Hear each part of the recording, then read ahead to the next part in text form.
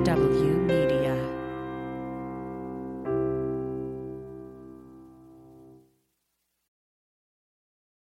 This episode is brought to you by Kia's first 3-row all-electric SUV, the Kia EV9, with available all-wheel drive and seating for up to 7 adults, with a 0 to 60 speed that thrills you 1 minute, and available reclining lounge seats that unwind you the next. Visit kia.com/EV9 to learn more. Ask your Kia dealer for availability. No system, no matter how advanced, can compensate for all driver error and or driving conditions. Always drive safely.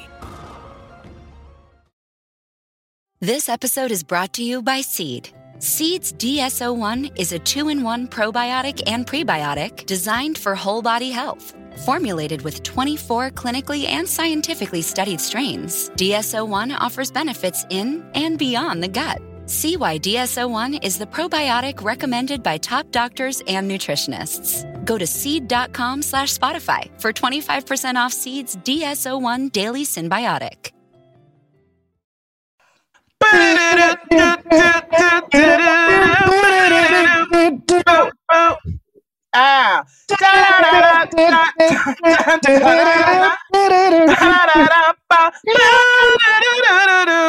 You're always just a hair behind, Steven. But I was okay. I was on like that one. Like I wasn't on, but I like the mood was there. Right. Well, I'm going to tell you what happened. So you weren't on, so I paused for a second and then jumped in, and you're like, "Oh, I'm killing it," and you were, because I was on time. Right. And then the next go around when we came back, then you missed it. I missed it again. But you add that at the end, which actually makes the whole song now. So well, what's funny is I know there's not a lag, but my brain keeps on having like lag brain correction. So I hear what you're saying. Got you. So you're like. But that's just my excuse. I'd say that in real life too. I'd be like, "Oh, I've been on Zoom for so long. That's why I'm not dancing right." No, that's because Guilty Feet ain't got no rhythm. Hi, I'm Frankie French. I'm Stephen Campbell. And we are the Non-Prophets. The Non-Prophets. Oof. We're doing okay.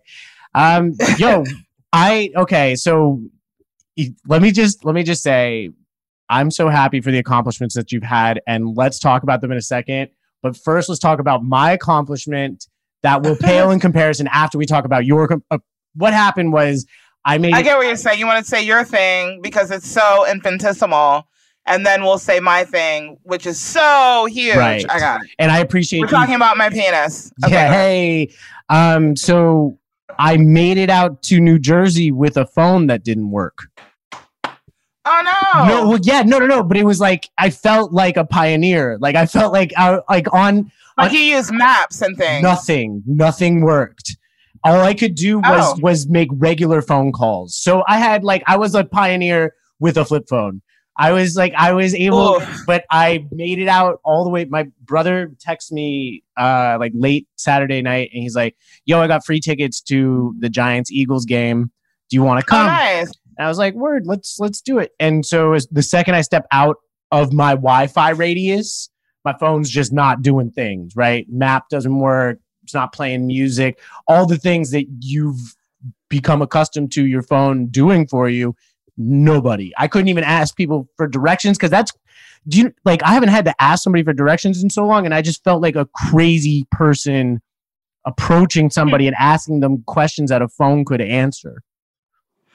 Yeah, I'm actually pretty impressed with you. If my phone died at any point, I don't care if I was at my mailbox, I'm gonna die. Like, I live wherever I'm at that point. I have no sense of direction. I don't know how I even got around to places before GP. Like, I literally don't know. So I'm thoroughly impressed you got out of your apartment with no phone. It was like so it was A line to Grand Central, or Penn Station rather, where they're Port Authority with the buses. And yep. I knew that a bus got to near where the stadium was. So then I just walked around. Then I started asking people for which bus I needed to take. People looked at me like I was absolutely out of my mind, because also that is the place that you run into people that you shouldn't be talking too long to. But right, yeah, for sure. And so I found it, bus 190, and it got me to MetLife or to right next to MetLife. Then I saw all the people walking with the Eagles Giants. Followed You're that. Like, I'm gonna follow those people. Followed that little line of ants, and I found myself an anthill. Nailed it. I am impressed. That's actually a big deal. That's a much bigger deal than you made it out to be. Right. I was just like, every step that I started going in the right direction or something would work, that would be like, I felt like some beautiful mind shit. Like I was just seeing like numbers and letters that weren't actually there, that I just like had made a connection. I was like, oh my God, this bus goes toward, I see the stadium. This is how the Pioneers used to find football stadiums, was they would just see them from afar instead of looking up, and then all of a sudden it's right there because your phone told you. Hilarious. But what's going on with you? Not too much. I am headed back your way tomorrow, which in real time, this will when you guys hear this, it will have happened. Well, you guys know it if you're watching on Twitch. It's literally tomorrow. But those of you listening on Thursday, I'll be talking to you from the past. So whoa, I guess that's pretty much any recording of anything. That's why are you trying to blow my steam right now? Yeah, no. Like, that's cool that you are the only one that's ever done that. Continue. Thank you. Continue. And then I have shows at the Cellar all weekend. I'm actually doing their podcast. Dope. With Noam, who's the owner of the Cellar. So that's on the 1st, and then I have shows the 2nd through whatever, the whole weekend. So I'll post those. If you guys are in New York, definitely come check me out. If we know each other, hit me up. Let's have dinner, and I'll comp you some tickets. But the big thing that I had happen, I was on an episode, or I am on an episode of Curb Your Enthusiasm, and my episode came out last night. Yeah, and so that was Frankie. Yeah, it was really cool. It took me. Charles and I just watched it late last night because I hate seeing myself on even print. I don't even like listening to my own audio. But everyone was like, "You did such a great job," and I watched it. I did a great job. Like I really did a good job. Do you when you look at it all edited up and stuff like that, is it almost unrecognizable because like it was such a long take and they took the different parts, or is it like they take one long take, or like how does that usually get edited up at Curb Your Enthusiasm?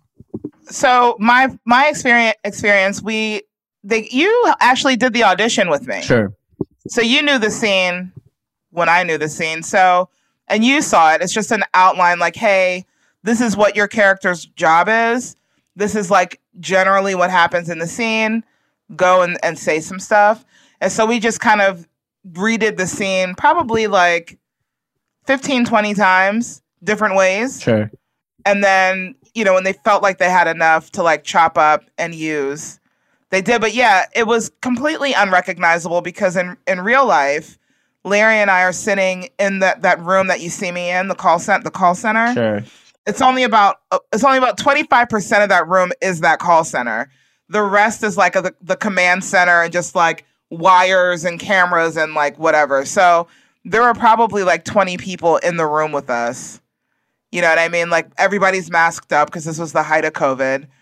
The only actors in the room is that the guy behind me tip-tapping on the keyboard, and Larry David's actually sitting next to me. Like I could have reached out and like hit his foot. You know what I mean? Oh, word. So he's like reading it right. I guess. Yeah, he's right in the room. Yeah, he's right there in the room. So watching it, how they inserted it into the show was really interesting. Sure. You know what I mean? Yeah. So it was a very cool experience. And in addition to that, I did a show with Anthony Anderson called House Haunters. And it's like a spin on House Hunters where they prank unsuspecting realtors or home buyers. And that came out on Discovery Plus, and I'm in episode 5. Hell yeah. Amazing. Wait, so how the realtors, do they know at any point in time that there is a prank at the end? Yeah. At the end. Yeah. But they were very clueless in the beginning. And here's a funny thing that I learned about that. Real people selling a person trying to sell something to you will let you say almost anything to them if they think they have a chance at making that sale. Oh yeah. Definitely. I was saying the wildest shit to these women. And at no point were they like, you know, this woman, some of her screws are a little dangly. Like, you know what I mean? I would feel like for some of them, it'd almost be blood in the water that they're like, oh, this lady's clearly crazy. Let's take advantage of it. Yeah, let's pounce, right? Which 100% is what they did, because the whole kind of joke is that I had this little Pomeranian, a dog, in a stroller. So already you know what kind of bitch this is. Like, I've got a dog in a stroller that's not disabled in any way. Fully able-bodied dog that can walk independently, no issues, and I've got it in a stroller. I'm a problem. When I come, and my name, I got to make up my own name. My name was Anastasia. Ew, hate her. She's the worst. And as soon as I come in, the first thing I say pretty much is, don't look my dog in the eye, but every question has to be approved and go through him. And it just like goes from there. And they say nothing about that. And then I told one of the realtors that my dog is actually the reincarnation of my drag queen grandmother. And she's just like, oh, wow. Okay, yeah, that's amazing. No, that's not amazing. That is not incredible. I am not interesting. I may murder us both. We have no idea which way this is going to go. Oh, it sounds like a lot of fun. Oh, I had a ball. And the fun part, one of the funny things is Anthony Anderson really is directing all the scenes. So I have an earpiece in and he's in my ear, which is weird to have such a big celebrity. Do you know what I mean? Like, sure. He's like, hey, Frankie, say this, say that. And then as an aside, he's talking to his mom because they do the show together, him and his mom, Doris. And he's going, see, Mom, do you see what Frankie's doing right here? That's a real actress. And I'm like, this is only my second time acting. I'm not a real actress. It's so funny that I'm acting like a good actress, but I'm not anyway. But yeah, it was a good experience. It was super fun. So if you have Discovery Plus, watch it. If you don't get it, it's only 99 cents a month right now. And then you can see me in all my glory. It's our sponsor is Discovery Plus. Discovery Plus, where you can discover and then some. That'd be a nice that's actually pretty good. It's pretty good. I'm pretty good. Yeah. Pretty good at what I do. Hey, Discovery Plus, if you're listening, hire us to do some marketing, sluts. Can I? That probably didn't do it. Yeah, no. It's a volume game. But can I tell a story about our guest before? Well, it's not actually even a story about him. So we've gone to a lot of music festivals together, and that was how we initially met. And since then, he's gone on to do so many cool things. He's written books. He's doing these extreme acts of athleticism to bring awareness to mental health. But we went to Coachella together one time. Oh man, I want to go to Coachella. We can do it. We're gonna bring nonprofits to Coachella. Give it 3 years. No, 2. Give it 2 years. We'll give it 2 years. Yeah. But Toph, our guest, he was dressed like the Adventure Time dog. Which do you know the? Shut up! I love Adventure Time. I know the dog. Yeah, the white one, right? Yellow. The yellow one. Okay, yeah, the yellow kind of wiry one. Is that a dog? Jake. Okay. Jake the dog, right? I think Jake. But I don't know his name, but I know Adventure Time because Bootsy watches it. So yellow felt costume, and we're going in, and Toph's getting hot. So I was like, "Yo, I'll hold it," and I put it in the backpack, and I forgot all about that. And then I ate way too many mushrooms, just way too many. Perfect. And my friends want to go backstage, and I'm just like, I don't think I can really deal with people right now. I just really don't want to talk to people. And so I get backstage, and this lady's like, can you just show me your ID? There's alcohol back here, so you just need to show your ID. And I was like, please don't make me do that. And because at this point in time, like, I was unable to operate backpack, right? Like, this was excellent. This is I love growth this. on my back that makes me secure, and I just cannot operate backpack. And I kept telling her, I was just like, look, you seem nice. I can't operate backpack. So let's just be friends about it. She's like, absolutely not. I can't. This is alcohol. Yeah, no, fuck you. ID. Like, yeah. And I was like, please don't make me operate backpack. She's like, you need to operate backpack. And I was like, oh man. And so I'll operate backpack, all right. Right. Okay. And it wasn't an anger thing. It was like, the mechanic. Yeah, your brain, yeah. Right. Are just not there. And I was like, okay, all right. Well, you asked for it, I guess. And so I'm trying. 45 minutes later. It seemed like 45 minutes, probably about 20 seconds, which is still too long to learn how to. And so I open it and the yellow costume pops out. It was, pops out. In my head, a bear had flown out. Like of a snake. A bear. I thought bear was flying out of backpack. And so I freak out. I was just like, oh my God, shit. Oh my God. And I kept asking the lady that was asking me for ID. I was like, is that yours? Is that your bear? and she's like, it came out of your backpack. And I started verbally talking myself down, saying, okay, bears don't go in backpacks. Bears. Can I tell you, this is first off, I'm upset with you right now. And I'm sure you know exactly why, don't you? Because I've never told you this story before. Actually, more less about me and more about why the fuck haven't you told us on stage? This is hilarious. I don't know. I think I may have said it off the cuff a couple times because I've No, this is a fully fleshed out. You need to just be telling this story over and over. It's hilarious. Your costume flies out of your backpack and you not only think it's a bear, but you think it's a bear that belongs to another person that doesn't own the backpack? That's amazing. And I was like, I wasn't even accusatory. I was like, oh my, is that the yours? That's yours? Do you know that bear? Yeah. And so she's like, that came out of your backpack. And I was like, bears don't go in backpacks. Bears don't go in backpacks. And then so then how did this bear get in my backpack? Is where you were at. Just shifts right in front of her. And this poor lady, I don't know what she's getting paid, but she's probably volunteering. And I'm just like, my demeanor just changed. Like, bears don't go in backpacks.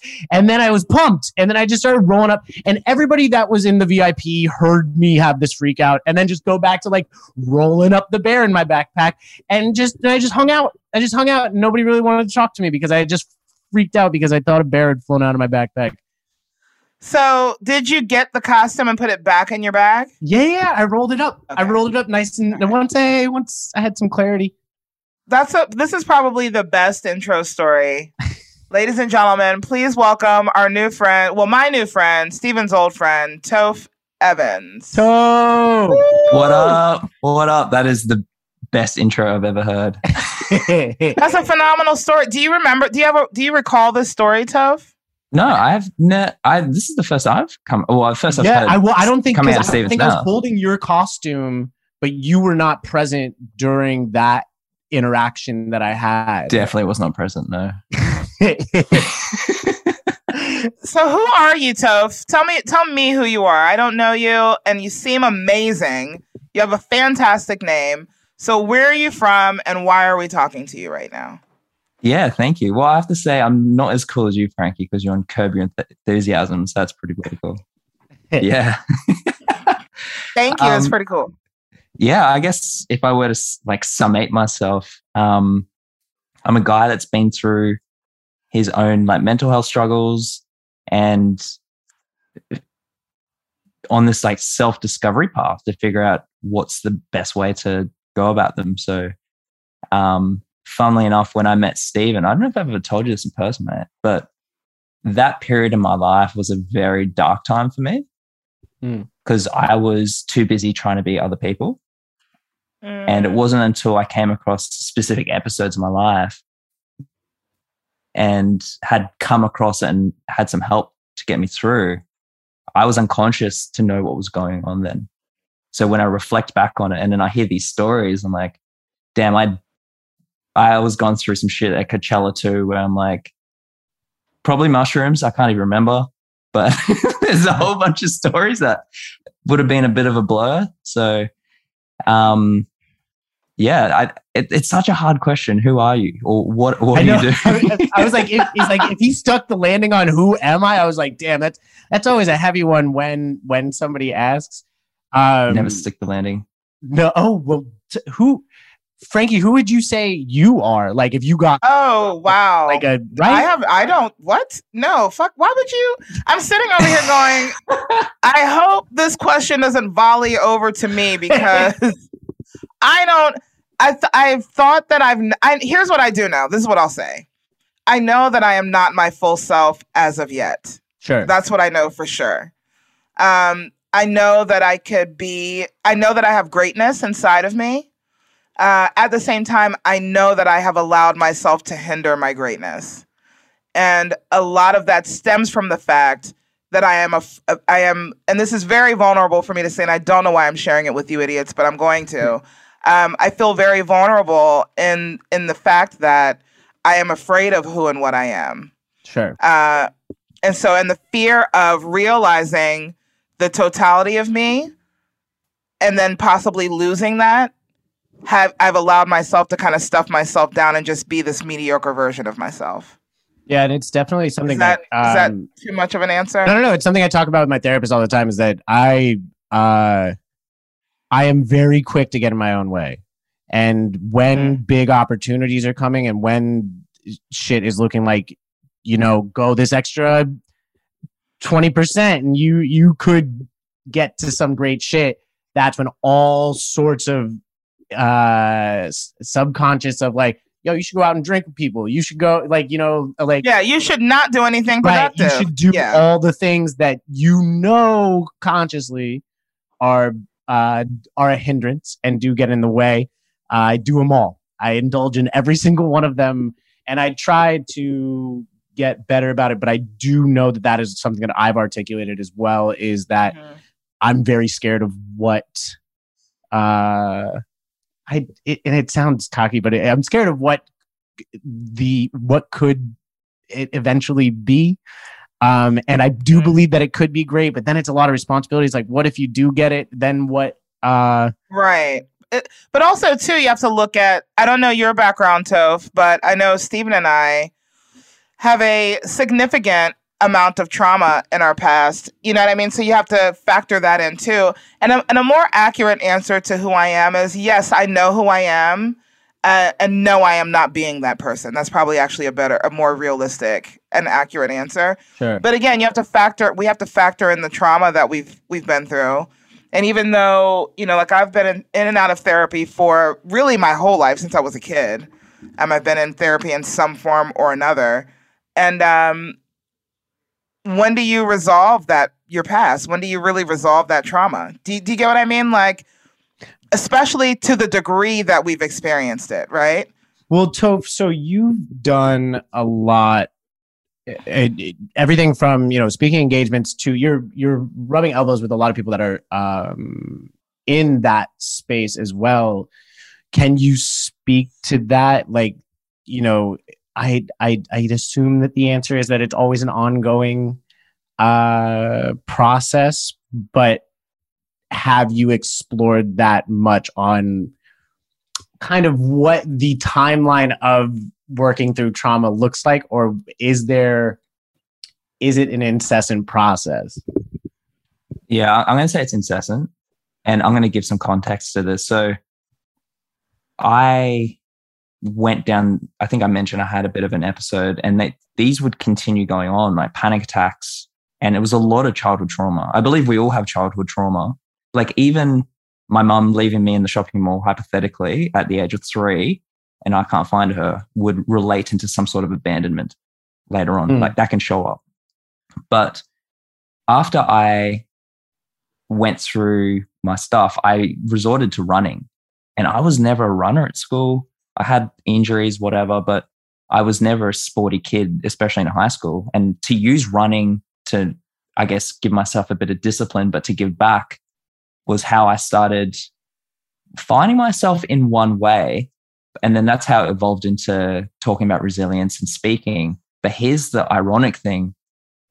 After doing a lot of therapy on this, the running had resorted into validation. I wanted to be seen. That was the sad thing. And I could not accept myself. And I was doing all these speaking engagements on resilience, and there is shame around this. Well, I feel like there was shame around this, that I kind of what you said, Frankie, like I feel like I wasn't at the person I needed to be when I'm doing these speaking engagements. Like I felt like a bit of a fraud. Like the imposter syndrome was really fucking high, because as soon as we deem ourselves as experts in a specific field, there is this notion that we have to know everything in it. And over the years, I've gone to men's groups and still go to therapy. I still struggle with depression, probably more anxiety than depression. And it is this ongoing thing because of specific traumas or shadows, as they call in men's work. They're the things that are hidden behind us, men or women, but they're the things that deny or repress us because of the stories that we can tell ourselves. So a common story I tell myself is I'm unlovable. And that comes down from oh my God, same. Because I'm too busy trying to get dad's love. So I will find people that model that behavior. And I love my dad to bits. And it wasn't until I did this work that when I see dad now, I see a best friend in my dad. But at the time, I'm like, fuck you, motherfucker. How dare you do this to me every time? So when I see people who would essentially model similar behavior, I am people pleasing. So I don't have any boundaries in place. Like, what the fuck are boundaries? And that's how it came to when I was doing running and these speaking engagements. This is like very ironic in itself, where I would do this, set myself up for failure, and then put myself through some sort of self-sabotage by beating myself up, which would lead into procrastination. It could lead into self-harm, which is subjective because self-harm looks different in every different way. And I look at it now and just pondering on your question, I would say it's incessant. Like I know men in these 50s, 60s that have been doing this work for a lot of time where they're still doing their work because they've touched on their shadow, on what the thing that they tell themselves, but they haven't touched all of it. And it comes out in different ways in different parts of our lives because of different, I don't know, different relationships we get into, or things that we're having a good run. And then before we know it, we're in the ditch again. And, but there, What does it look like? It's kind of an interesting concept. And I know it sounds silly that I hadn't really thought of, but how does that conversation around mental health and self-care look different in a group full of men?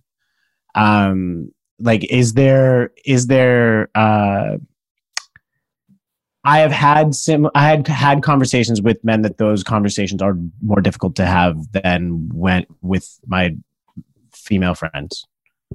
What does that look like? Is there like a process of leaving masculinity, not masculinity, but like toxic masculinity at the door?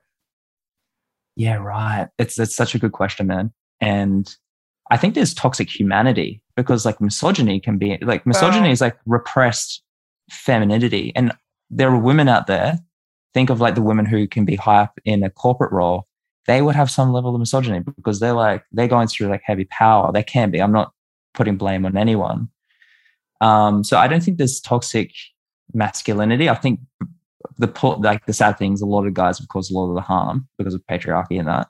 But how it works in a men's circle or a men's group, there needs to be, this container needs to be a safe space.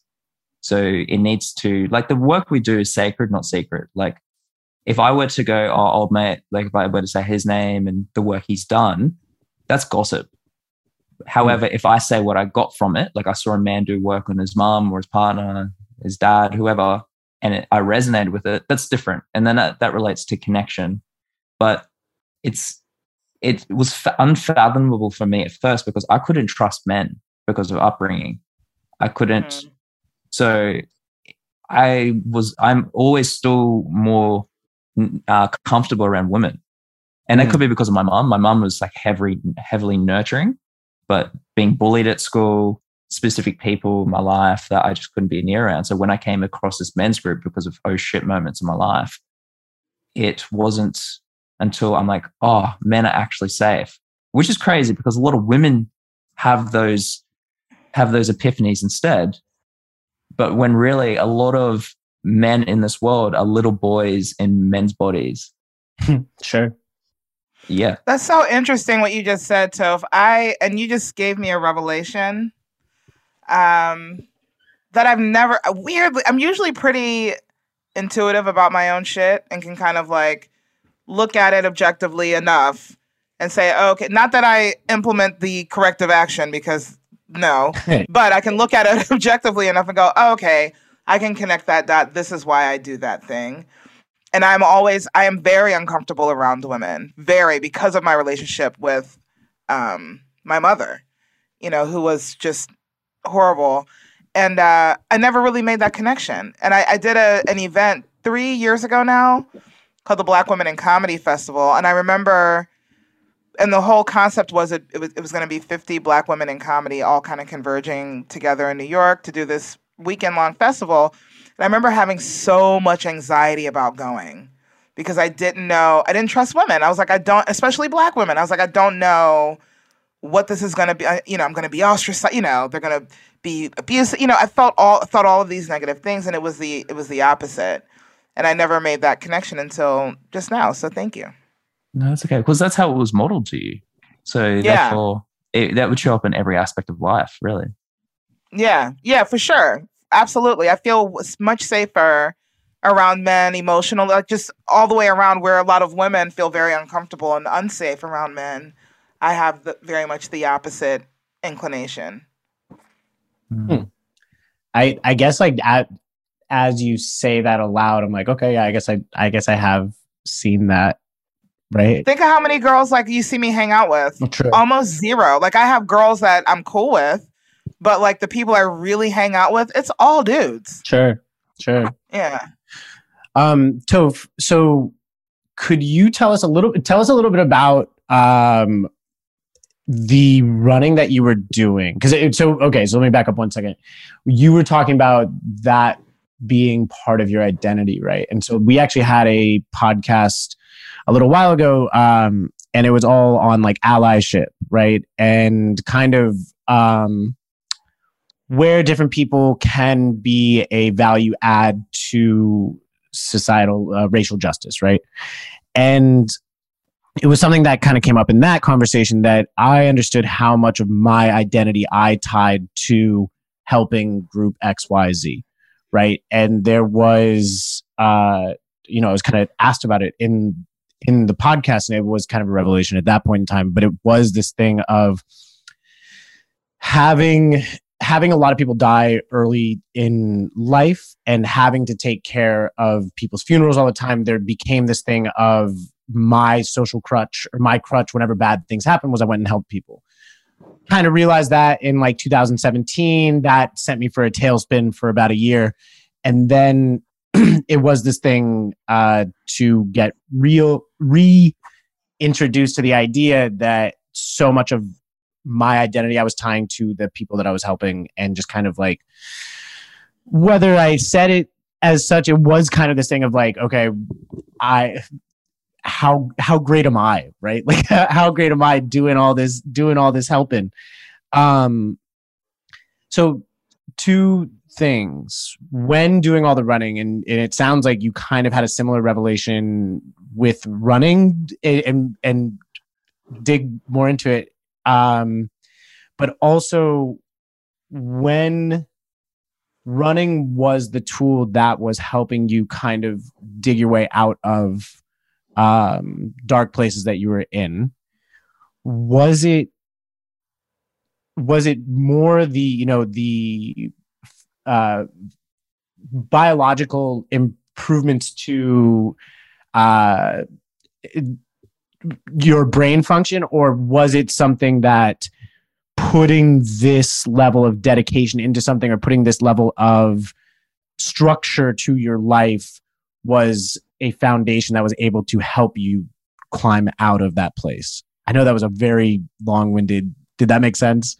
Yeah, no, it made sense. The first one, I relate to that. My ego just got in the way.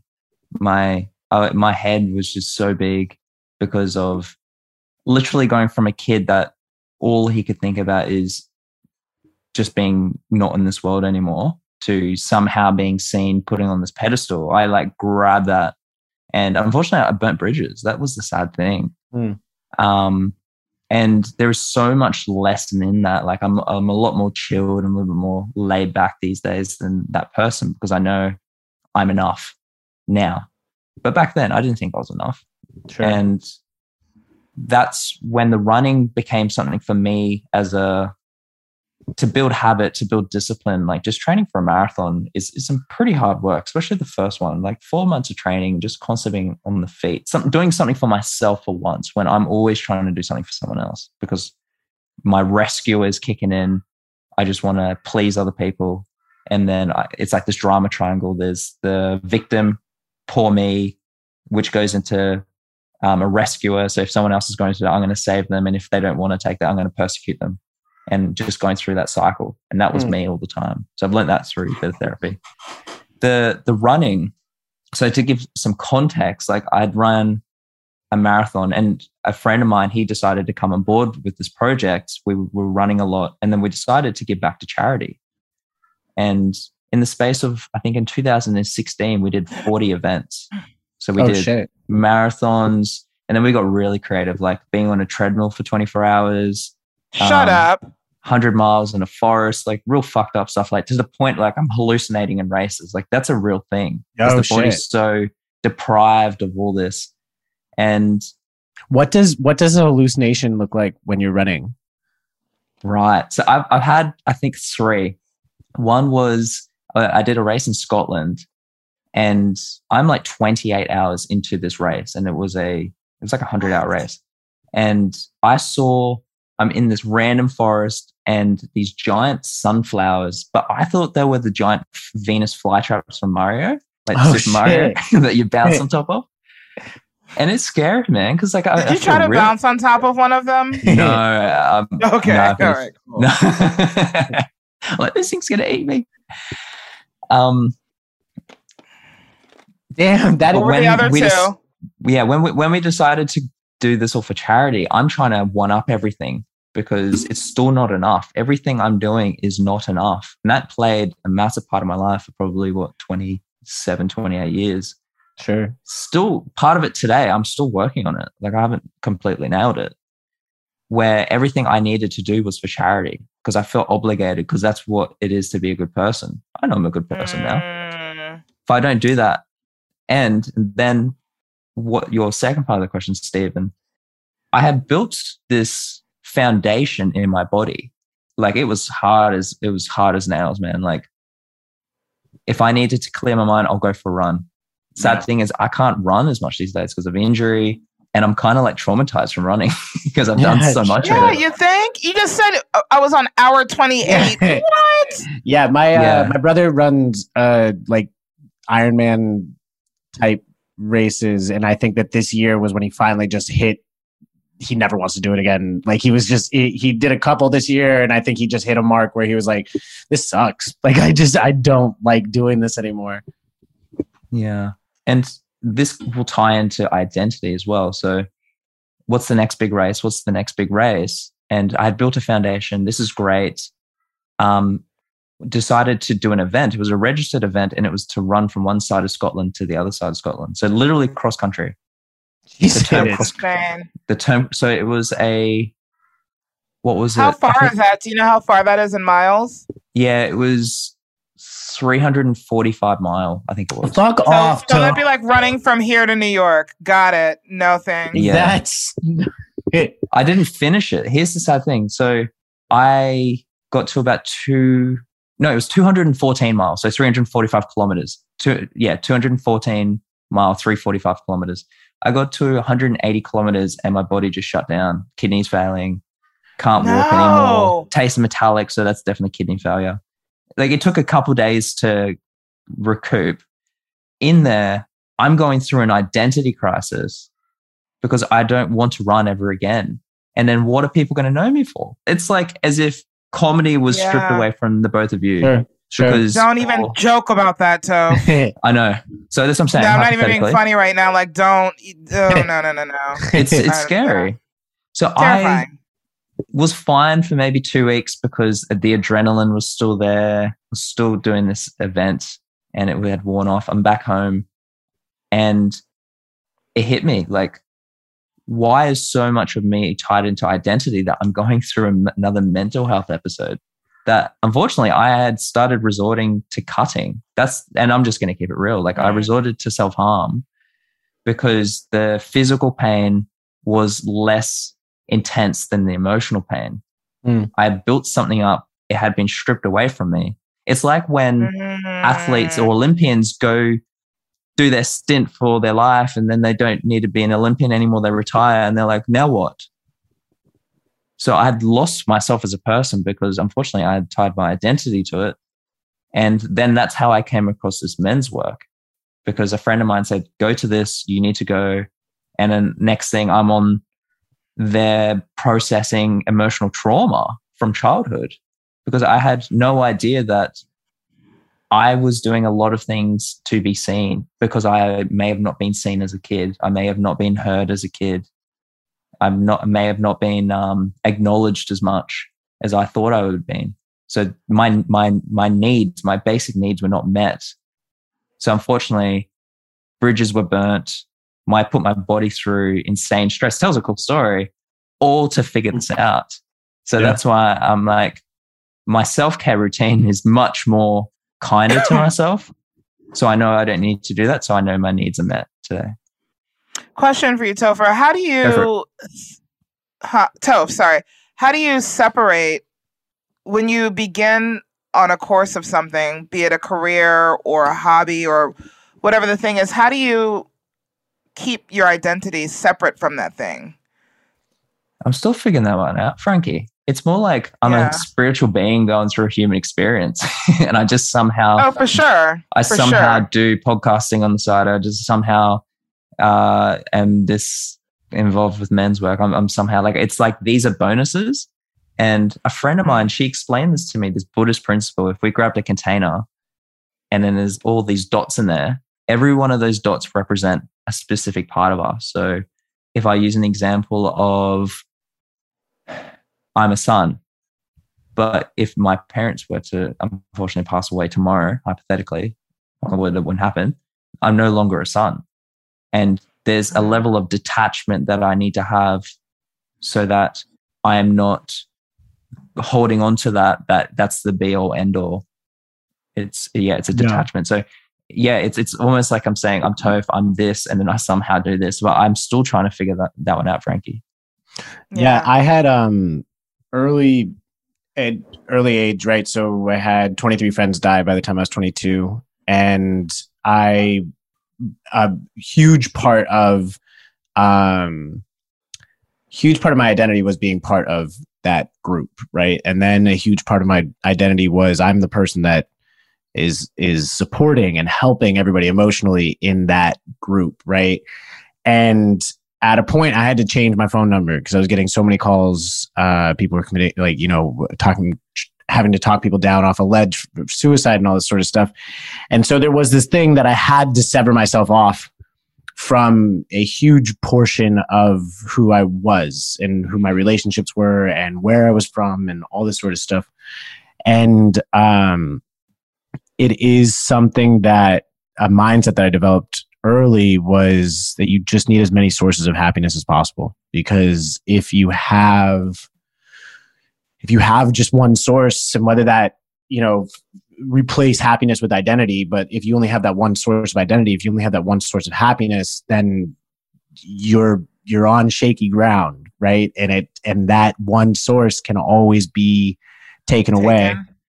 And it is this thing of the thing that I am constantly trying to work on is that self-love joint. Like if your identity and if your happiness is all invested in other things that are not you, right? Then But what is you though? Aren't you the totality of all of your experiencing? I don't think so. I think that you are, that informs the person that you will be, right? But it's not who you are, right? Like well, not our essence. That's not what I'm talking about. I'm talking about just what you said. Like all of those experiences makes up what you're going to do and who you're going to be and how you're going to decide things, right? Well, I think that that is something that I used to say and verbalize in my head a lot, but I think that takes away a certain level of I'm losing the word, but a certain level of God damn it, I'm losing the word, but you are in less control, right? If autonomy, it's not, I'll think of the word in a second, but if you subscribe to the thought that you are the totality of all the events that have happened to you, then in that line of logic, it means that you are kind of powerless to who you become, and it's all about what has happened to you. Where I think that this informs who you are, and it is a huge part, right? And hopefully you can glean the good out of it, right? Like hopefully empathy comes because you've seen a lot of hardship, or hopefully levels of open-mindedness and stuff like that. But you know, a lot of it is your own ability to deal with shit, and sometimes that takes so many tools and a big old tool belt of shit to be able to deal with, right? And it's what a lot of this self-help and betterment type shit is about, is just kind of like, okay, that's a tool that I could use to better myself. That's one that is easy to do, hard to do, and trying to improve yourself with all these little tools in the toolkit. But I think for a very long time, I subscribe to the thought that you are the totality of the events that have happened to you, but I err more on the side of being kind of developing out this toolkit of whether it's meditation works best, whether it's exercise works best, because like simple shit, right? Like I know I am a better person if I've run in the morning. Just like that's just kind of a one-to-one function box that I'm just like. But even that's not real though. You're a good person just because of who you are in spirit, right? I can't, because if I'm tying my quality and my goodness to activities, what if I can't do that activity? Sure. Well, does that make me less good? No, absolutely not. But I'll say there are a lot of people that experience the same exact thing that I experienced back home. Right. I was fortunate that I was able to navigate out. And a lot of that was being able to put myself in positions that, whether I isolated myself from a lot of it, or whether I was able to find friends, find like these different things. It doesn't necessarily have to be running, right? Like there are all sorts of different things in the toolkit that work for different people, and they work at different levels for different people. But so you're talking about coping mechanisms. Is that what you're talking about? That's amongst many, many things that can help. It's almost like a cup filler, right? It's like, what do you do to fill your cup up? And it doesn't have to be running or whatever, but and like, I would love to know, obviously you said running's one thing, but what are the things that you fill your own cup up before you can fill anyone else's cup up? And that's something that is very new to me. I'm, whatever it is, a couple months into therapy, and that has been a big portion of what the talk has been about, because it has been something that has always been, even if I'm doing something for myself, it is because these people might see it and think better of me. Or if I'm doing something for myself, like that was actually like really big for the pandemic, was I just remember doing yoga, doing a stance incorrect, and my immediate thought being, who saw me do that pose incorrectly? Is like, dog, you're in your apartment by yourself. You need to get that part of your brain fucking like, worked on, right? Because it was just this thing of always thinking of my actions in the lens of how are people interpreting it. I used to always say when I was really young, was like, what would you think of you from a third person's point of view if you were looking at yourself? Right. And how do you do that in comedy? Because you're always on stage. How does that play out? I think that that's, it's also a corner with writing, right? I mean, Frankie, what are your thoughts on that? But like with writing, I I was ahead of this timeline, but there was a certain point where I was writing for probably the 3-4 years of how will an audience interpret this and how will they find this funny, where there was a corner probably 4 years in that I was just like, actually, fuck them. Actually, just, fuck them. I'm just going to say what I find funny. And then that becomes, that's more fun. That's more enjoyable, that you enjoy the writing process of it instead of being like, how will others perceive this?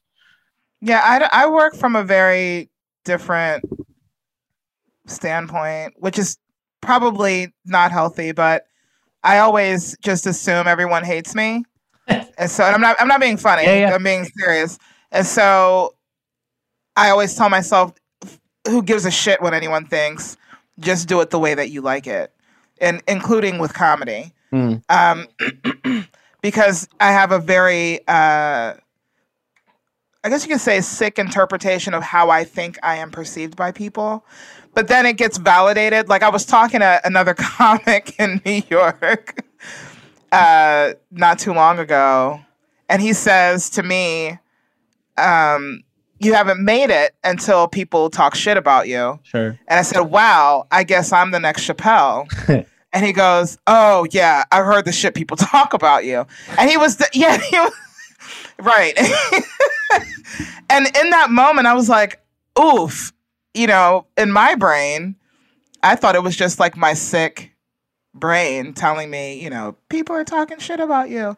And I'm like, but fast forward to reality, it's comedy. People do talk shit about you. Yeah. And I just can't care about it, because when I care about it, I become way too emotionally invested, and I find myself spiraling down into this hole of isolation.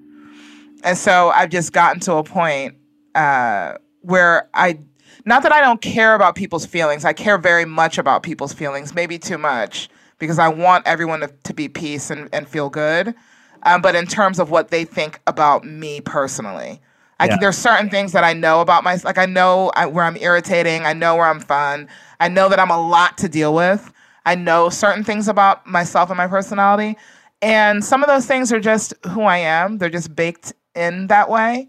And I'm just going to be that person. And so I have come to the realization, just be around people, not people that just coddle you and say, oh, you're a pretty bear. You're the prettiest princess in the, you're perfect just the way you are. That's how we interact when we're next to each other. We do. Oh, you're the prettiest little teddy bear. I'd be petting her this whole podcast. 100%. But I do. And I think we do this with each other, and that's check each other's behavior, when we deem it necessary. But so I like that, but I don't have time to worry about someone thinking I'm annoying or whatever, those little small societal things that we tend to maybe over obsess about. I'd love to piggyback on that. Like, yeah, please. There's a saying that it's what people say about me is none of my business. And when I keep that in mind, it's like, I don't care what they say about me, because it's their shit half the time. If it's a projection, that's their work. And that there's no need for me to rescue that, because I only have to rescue myself. And you both go to therapy. Has the epiphany come into place that I'm the only person that can rescue myself? I'm the only person that can turn the switch on. They can guide me, but it's not until I have to pull myself out of the hole. And when I do that, it's like, okay, I am worthy of doing this. I am worthy of living. I'm worthy of love. I'm worthy of moving forward. You said something before, Stephen. I'm like, you mentioned something, and it sounded like the fear of success in a way. Like, it's like, I'm scared to be that person, that fear of uncertainty. I only say that because I go through that. It's actually quite present in me today. There's this, and it's probably tied in with imposter syndrome. It's probably tied in with a few other things. But when I don't care about anyone else's opinion, that almost is like a feeling that I've made it to where I want to be. Because I'm like, oh, there we go. I'm getting some Buddhist Zen shit going on. Yeah. Yeah, it is very much that feeling. Toph, can we have you back on another show? It's crazy, but our time is up. But seriously, I need to talk to you like 8 more times. I need to listen. I need to hear stories about all of your banana crazy projects. You are like you're not even human. That's so amazing. I'm human. I'm definitely human.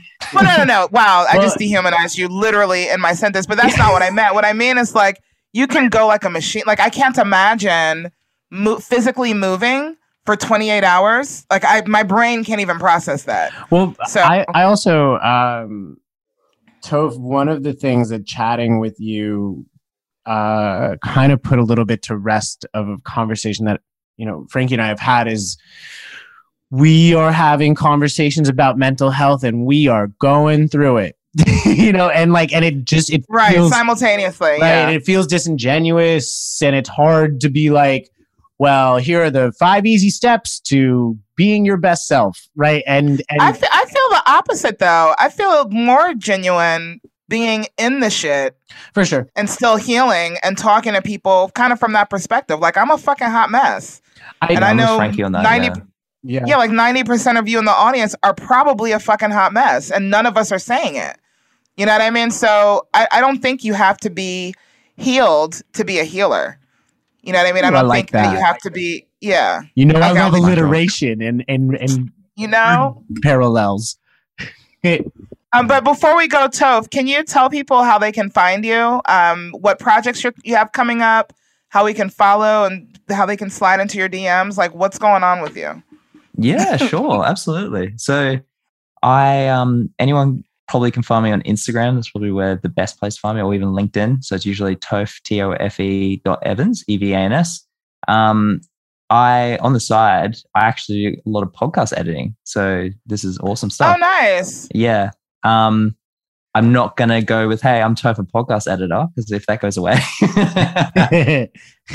But it's something that I do. So it was a side hustle that I've just turned full time, and it's been it's been a fun, but it's also been a roller coaster as well. And awesome. I just want to say this as well, based on what you said before, Stephen, like all going through it. Yeah. Like the stats I don't know about in America, but in Australia, it's intense. Like, yeah, between the 1 in 5 people aged between 16 to 85 will go through some sort of mental illness in their life at least once. That is scary. So 20% of pretty much our entire population. And that just shows like no one, like mental health doesn't discriminate. That's the thing. Sure. It does not discriminate. No. And I'll be honest as well, like 3 weeks ago, I was in a pretty big dark hole and there was a lot of shame that I had to process. Like I don't think I've cried that much in my life. And asking for help is one thing, receiving help is the other thing. Because the story I was telling myself is I'm undeserving of receiving this. And I had to move past that. That's a big piece. So a lot of people, when they're like, why aren't a lot more people asking for help, guys in particular, because it's a sign of weakness, whatever. Sure. Asking for help's one thing, but receiving it is the other thing as well. And that could be actually a massive reason why a lot of guys, or just people in general, who are going through a shit time, that know they are, but they're like, I don't feel deserving of this. That's also a story that they could be telling themselves. Just speaking on half of my own experience. Yeah, definitely. It was, sure. We were talking to a mental health coalition about something, but the numbers for suicide right now in the US are crazy. And it's 4 in 5 suicides are men, which was an it's a topic for another day, but it is something that, we are here. If you ever want to hit us up, we'd love to have a conversation with you, Toph. Oh my God. Anytime, you are welcome. Really quick before we go, for our listeners, if you are feeling some kind of way or you need help and you don't have anyone in the immediate area that you can reach out to, this is the number for the National Suicide Prevention Lifeline. And it might sound silly. It might sound like, well, what can they really do for me? And I can speak from personal experience being in that dark place. Sometimes just having a person listen to the words come out of your mouth can make a huge impact. So before you do something permanent to something that's temporary, just give this number a dial and give it a chance to help you save your life. That number is 800-273-8255. Again, 800-273-8255. And share that with someone else too, please. All right. I love you, Toph. It was so nice catching up. So fantastic to meet you, Toph. And we'll have you on again soon. This has been The Non-Profits. I am Frankie French. I have been Stephen Campbell this whole time. Love you guys. Like, share, subscribe, do all that shit. And we'll be back next week.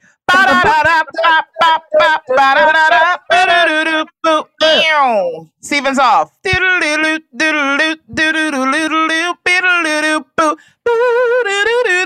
All right. There we go.